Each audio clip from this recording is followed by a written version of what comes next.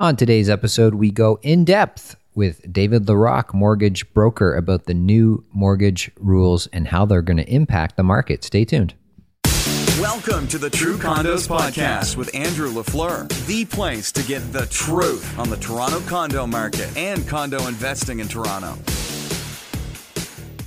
All right, it's my pleasure to welcome back to the show returning guest, David Larocque. David is a mortgage broker with Integrated Mortgage Planners. He has been in the mortgage business for about 20 years. He's a great expert to have on the show. And David, we're happy to have you back here again. Thanks, Andrew. Good to be back.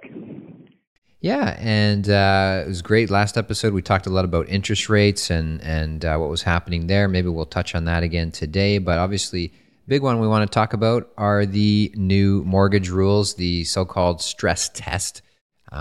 Should we be stressed out or not? Maybe is the key question. But why don't we start by, just for people who are uninitiated, don't know, what are the new mortgage rules that have just come down the pipe exactly? What are they? Sure. Well, there are three rules.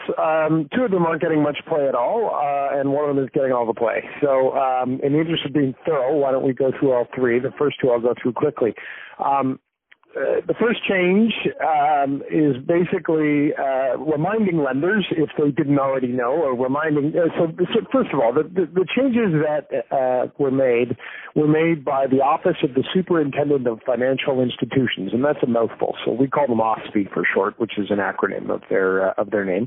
And basically, OSFI regulates all of the federally regulated lenders in Canada. So that's most of them, everybody but the credit unions, because the credit unions are regulated provincially, and private lenders. So the first change from OSFI was basically to say that lenders can't use creative solutions to get around loan-to-value limits. So, for example, if lenders have, if a borrower needs to have 20% down in order to qualify for a certain product, the lender can't come up with creative ways of giving them unsecured credit to get them to that 20% threshold. Now, as I said in this week's blog post, I guess common sense, it was just a bridge too far to assume that lenders would use common sense, because really they shouldn't be doing that. Borrowers are supposed to be putting down money with cash on the barrel, not with other borrowed funds. But the first change was simply a reminder to them that they can't do that, and an explicit reminder. I think it's a relatively minor change. I don't think most lenders were doing it. Word on the street is it was mostly the banks at the branch level. So basically that's just a bit of a hand slap for them. Secondly, the second change was that OSFI said that it will now require lenders to enhance their loan-to-value measurement and limits so that they will be dynamic and responsive to risk. And they specifically mentioned in their sort of explanation of what that meant, because sometimes that wording can be a little bit obtuse for most of us. They said that basically they want lenders to start distinguishing between regional housing markets. So, for example, the loan-to-value ratio is simply the percentage of the value of the property that is borrowed. So, if somebody borrows $500,000 on a $1 million property, the loan-to-value is 50%. And that can change quickly, because if house prices drop precipitously, let's say house prices drop by 20%, all of a sudden loan-to-value ratios that at one point looked like they were very much in line with long-term averages can suddenly look very much out of whack. And what OSFI is really saying with this second change is that in the event that a regional housing market suffers a price correction, OSFI wants lenders to be able to track regional LTVs. So in other words, if a lender has broad lending across the country, it can't hide a regional disparity in an overall number. It has to be able to identify what the loan to values are specific to each region. And if a region's loan-to-value ratio is unusually high, then those lenders are expected to restrict loan-to-values in those regions until the LTV ratios come back in line. So, for example, the most recent example we saw of this was in Alberta during the oil price shock. And what happened is, as house prices fell, lenders then scaled back the loan-to-value ratio in Alberta. In other words, they said, if you want to have access to certain products, now you have to increase your down payment because we're worried about house prices. Interestingly, lenders did this of their own accord, and this was before OSFI mandated this change. So what makes me a little bit nervous about this change, and while nobody's really talking about it now, we may be talking about it later, is I'm concerned that maybe OSFI now wants to be a little bit more proactive about managing regional LTV ratios. In other words, maybe they're going to start saying, well, even though house prices haven't dropped by much, we're worried they might drop, so we're going to restrict loan-to-value ratios in those regions preemptively. And if they do that, that may materialize the very risk that they're hoping this policy will help guard against. So not sounding any alarm bells here, but definitely watching this change with some caution because, as I said in my post this week, our regulators are no better at timing the market than we are, and if they're going to more actively manage these LTV ratios at lenders, that could be destabilizing and a concern. So again, no cause for alarm at this point, but the fact that they're explicitly mandating something that lenders were already doing of their own accord causes me to question why a little bit. The third change is the big one, and that's the stress test. Basically, most of your listeners will be familiar with the stress test for high-ratio borrowers. If you're putting down less than 20%, you have to show that you can afford for rates to go up significantly. And even though your mortgage rate is probably still below 3%, if you're looking for a 5-year fixed rate, you have to your application is qualified on a rate of 4.89% today. In other words, you have to show you can afford for rates to go to 4.89% if you're going to get that below 3% rate. What OSFI has now done is they've said, even if you don't need default insurance, we are now going to mandate that every borrower that a federally regulated lender lends to has to qualify using a stress test. And if you're a conventional borrower, instead of having a 25-year AM, you can still have a 30-year AM, but we're now going to qualify you on the greater of the stress test rate, which is 4.89%, or the rate on your mortgage that you're applying for plus 2%. Interestingly, and somewhat bafflingly to me, they said that they added that greater of clause where they take 2%, the contract rate on the mortgage you're applying for plus 2%.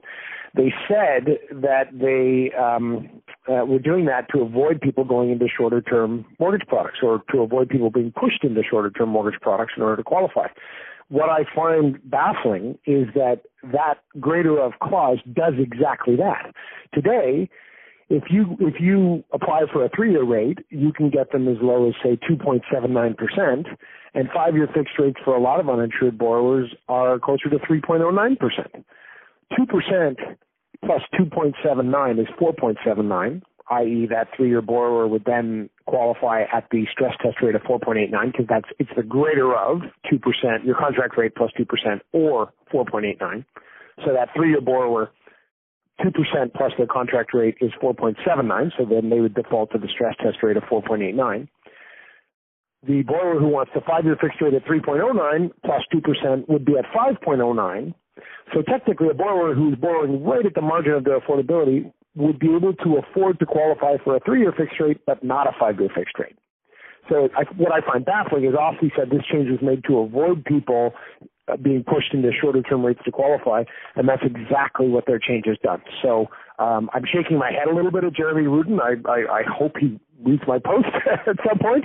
And I'm surprised that more people talking about the changes haven't highlighted this because it is confounding to me that the policy would do the exact opposite of what OSFI has stated it is intended to do. But that's the gist. In terms of who that test will affect, one thing people need to remember is most borrowers aren't pushing the envelope. They aren't going right to the edge of the table in terms of what they can afford. It's estimated that anywhere from 1 in 6 uninsured borrowers will be affected by this change. Now, to be clear, that's still a lot of borrowers. The uninsured market is still more than half of the overall mortgage market. So a lot of those borrowers, it still affects a broad swath of borrowers. And some think it could be as many as 1 in 4, although the closest we can get to estimating who these borrowers are is a Bank of Canada study that was done last year where they looked at the increase in the number of borrowers at the margin who were just being able to qualify. And that's one of the reasons why this change came about, is they said, we're seeing our regulators said, OSFI and the Bank of Canada working together, all of our regulators looked at it and said, we're seeing an increase in the number of borrowers who are right at the upper edge of their affordability, which is somewhat expected when house prices were going up by so much, and they wanted to address that problem. So this change impacts those borrowers, the guys who are really at the edge of the table. But I think if we use the Bank of Canada study from last year, that number is probably closer to 1 in 6. The banks say that 90% of their borrowers will be unaffected, but this change is targeted straight at them, and they're talking their book there. I think their CEOs are worried about their share prices and what people think is going to happen to their mortgage volume, and I would not take their word for it on this one. Interesting. So 1 in 6 borrowers may be affected, but is that 1 in 6 of all borrowers, or just 1 in 6 of the non-insured borrowers, people putting 20% down? Is that what you mean? I would say, good question. I would say 1 in 6 borrowers who are putting down 20% or more. So, again, that's the majority of borrowers, and 1 in 6 is not a small number. It is definitely going to affect affordability in the market and overall demand. The question everybody asks is, well, what is this going to do to house prices? I think it will slow the rate of house price appreciation, will lead to an outright decline. Hard to say. There's no question that our borrowers want to slow the rate of borrowing. There's no question. And I also have no doubt in my mind that if this 6th round of changes doesn't do that, there'll be a 7th round and an 8th round until they get exactly what they're looking for. That's slowing in the overall rate of household debt accumulation. So in answer to your question, Andrew, yes, I think my estimate is 1 in 6 borrowers who have down payments of 20% or more. Just from your anecdotally, from your, you have a high volume mortgage practice, would you say it's similar numbers in the clients that you're dealing with on a monthly and yearly basis? How many people are sort of putting more than 20% down and who are borrowing to the very edge, who, if you suddenly chopped 20% of their borrowing power off, would be, severely affected? Well, that's an interesting question. I do business across the country, but most of my business is in Toronto, and of my Toronto business, most of it is in Midtown Toronto. For those borrowers, for the borrowers that I'm dealing with, I went back and looked at my recent vintage of applications, and I had very few who would be affected. Again, I wouldn't want to extrapolate my portfolio of mortgages to the overall market, because I think in Midtown Toronto, you get a lot of buyers who are buying their second home or their third home, kind of on the ladder. So there's lots of equity built up, and generally speaking, they're farther along in their career. But I do work with lots of first-time home buyers, and not every first-time home buyer is putting down less than 20%. And even when I look at that group, it's hard to find many at all that will be affected.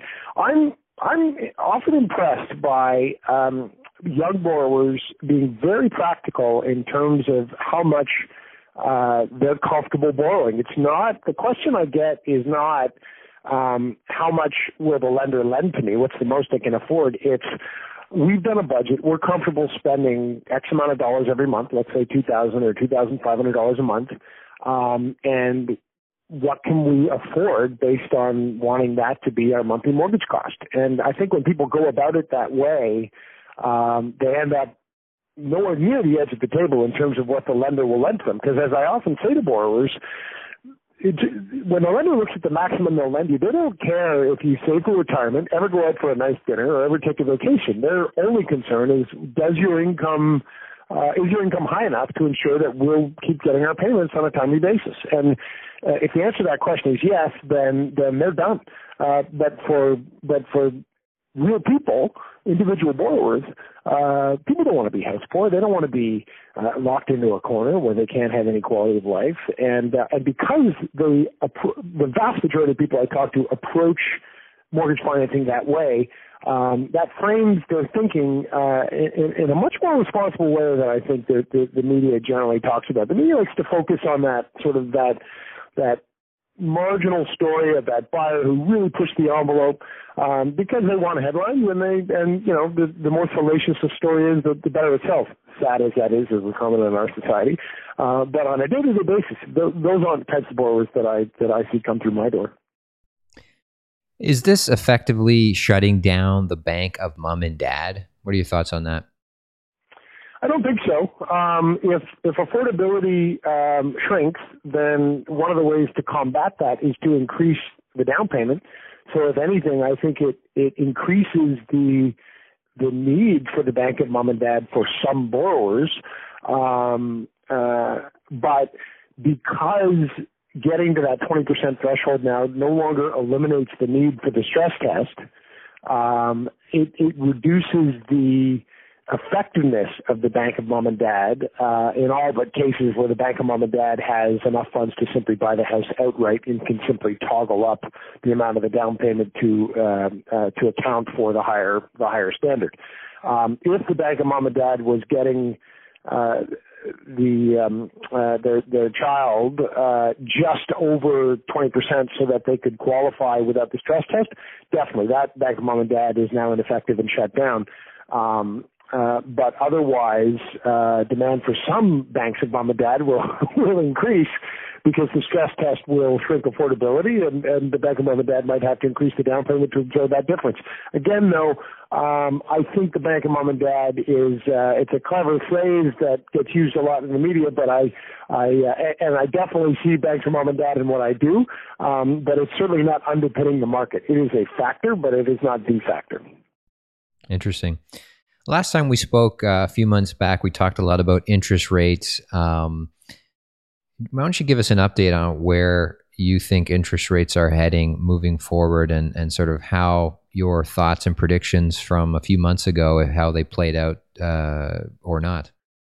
Well, I think I said a few months ago that I thought concerns that rates were going to spike were overblown and listed lots of reasons for that being the case. I continue to believe that's the case, even more so now.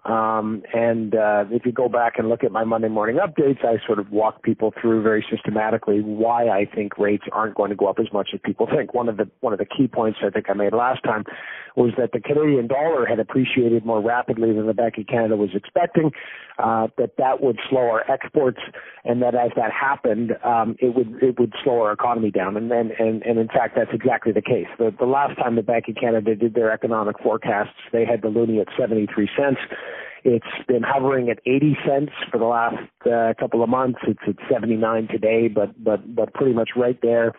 And we had a bang-up second quarter, 4.5% GDP growth in the second quarter. But interestingly, the loonie spiked right at the end of the second quarter.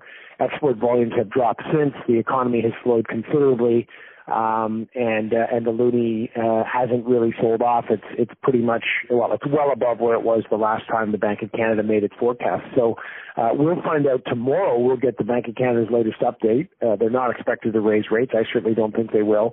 But we'll also get their monetary policy report, which will include their new forecasts, and we'll see what kind of adjustments they've made, because there's no question in my mind the economy has slowed, and I'm of the belief that it will continue to slow. As far as how these changes impact rates, I think the impact will only take pressure off of rates, and here's the reason why. When you look at what's been driving our economy since the Great Recession in 2008, it's been consumer spending. Consumer spending accounts for about 58% of our overall GDP activity. And consumer spending is only paid for in one of three ways. Number one, by rising incomes. Number two, by a drawdown in savings. And number three, by increased debt. And when you look at what's happened with incomes since 2008, they've risen by about 10%. Over that time, consumer spending has expanded by about 25%. So incomes have definitely been a factor, but not the factor. Since 2008, our overall saving rate has increased from 3% to 4.5%. So clearly it wasn't a drawdown in savings, because savings have gone up during that period. When you look at debt levels, and I did a post recently and I showed a graph of what has happened to household debts since 2008, they've gone right up. There's a chart, and then they started in the bottom left corner and they went to the top right corner. There's simply no denying that. Debt has driven consumer spending, has been the primary driver of consumer spending since 2008. The changes that were announced last week are designed to slow the rate of household debt accumulation. And I'm a long-term guy, and I think that's probably going to be good for our economy in the long term, even if it means there's going to be short-term pain. It'll be short-term pain for long-term gain. But there's no denying that household debt has been the primary driver of consumer spending for the last decade. And if the government is determined to slow the rate of household debt accumulation, then that will slow consumer spending. If consumer spending slows, and consumer spending drives almost 2/3 of our overall economic momentum, we will see a slowdown in our growth rate, in our GDP growth rate. And also, the Bank of Canada is very bullish about consumer sentiment and business sentiment. They're saying businesses are starting to invest, and all of these sort of virtuous economic cycles are going to be underpinned by business investment. I can't see businesses investing all these sentiment surveys say that businesses are feeling more optimistic and they're planning on investing. But if consumer spending slows and slows sharply, I can't see those businesses following through on those plans.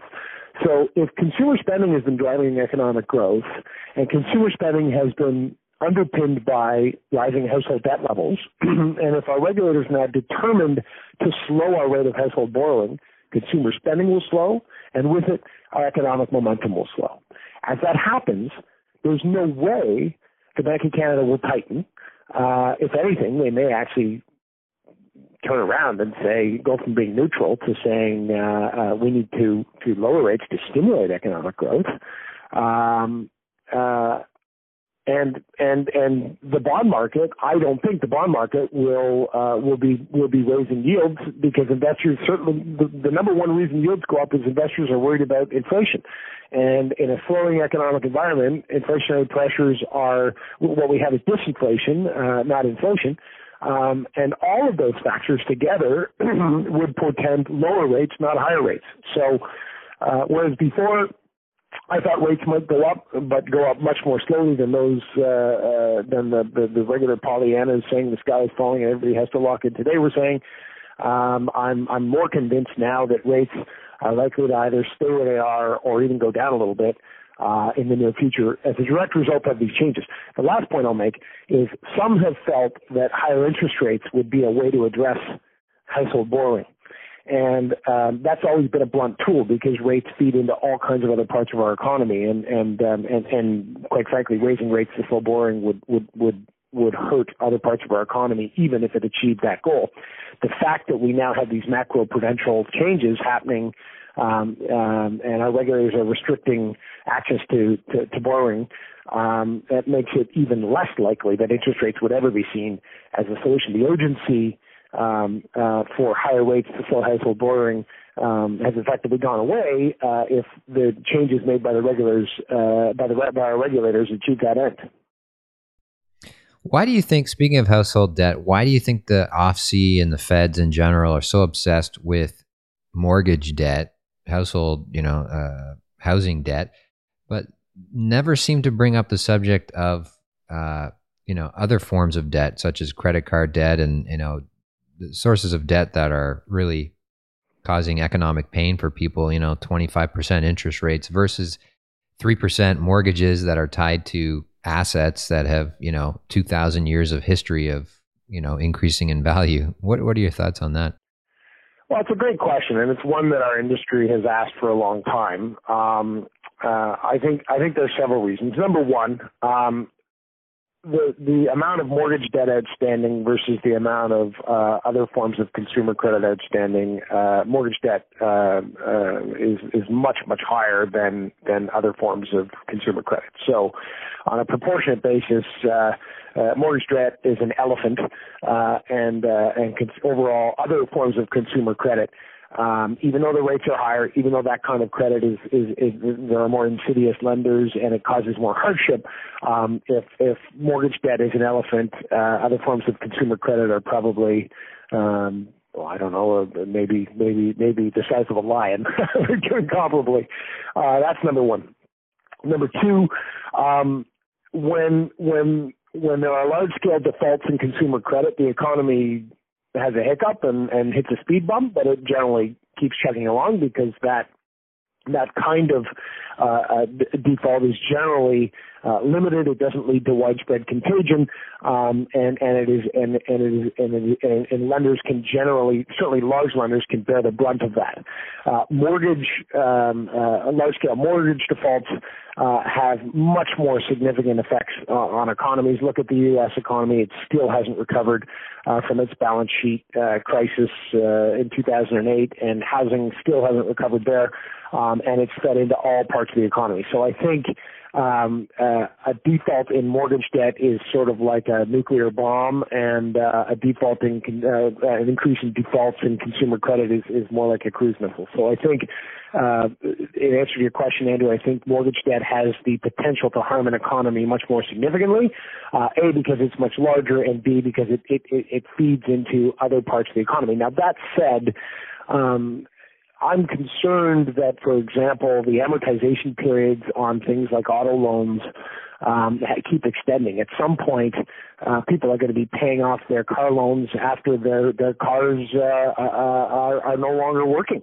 If you can get a 10-year am on a car, I don't know, I had a Subaru Forester, bought it new, drove it into the ground. 12 years later, it had a cracked engine head, and I would have had to have pushed the thing down the street to get it to go. And that was a very good car with low miles that hardly got driven. 10-year ams for me on cars are, to me, impractical, and they're going to lead to hardship for people because they're going to be paying their leases off long after the cars are no longer working, or there's a significant risk of that. So I think it's time for the government to address that concern.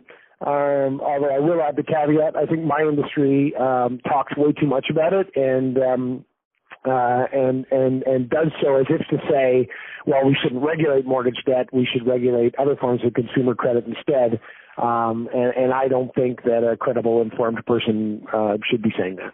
I think mortgage debt is more significant. There's no denying it. And while consumer credit needs a look, I don't think it's responsible to suggest that consumer credit is where regulation is needed and mortgage credit is fine. Interesting. David, we've run out of time, but again, appreciate your time today. Thank you for your insights. And if people want to get a hold of you, what's the best way for them to do that? Well, I would say they can either Google David Larocque. My last name is spelled exactly as it sounds, L-A-R-O-C-K, or they can go to my website at morplan.ca, moreplan.ca. Great. Thanks, David, and we'll talk to you again soon. Thanks, Andrew.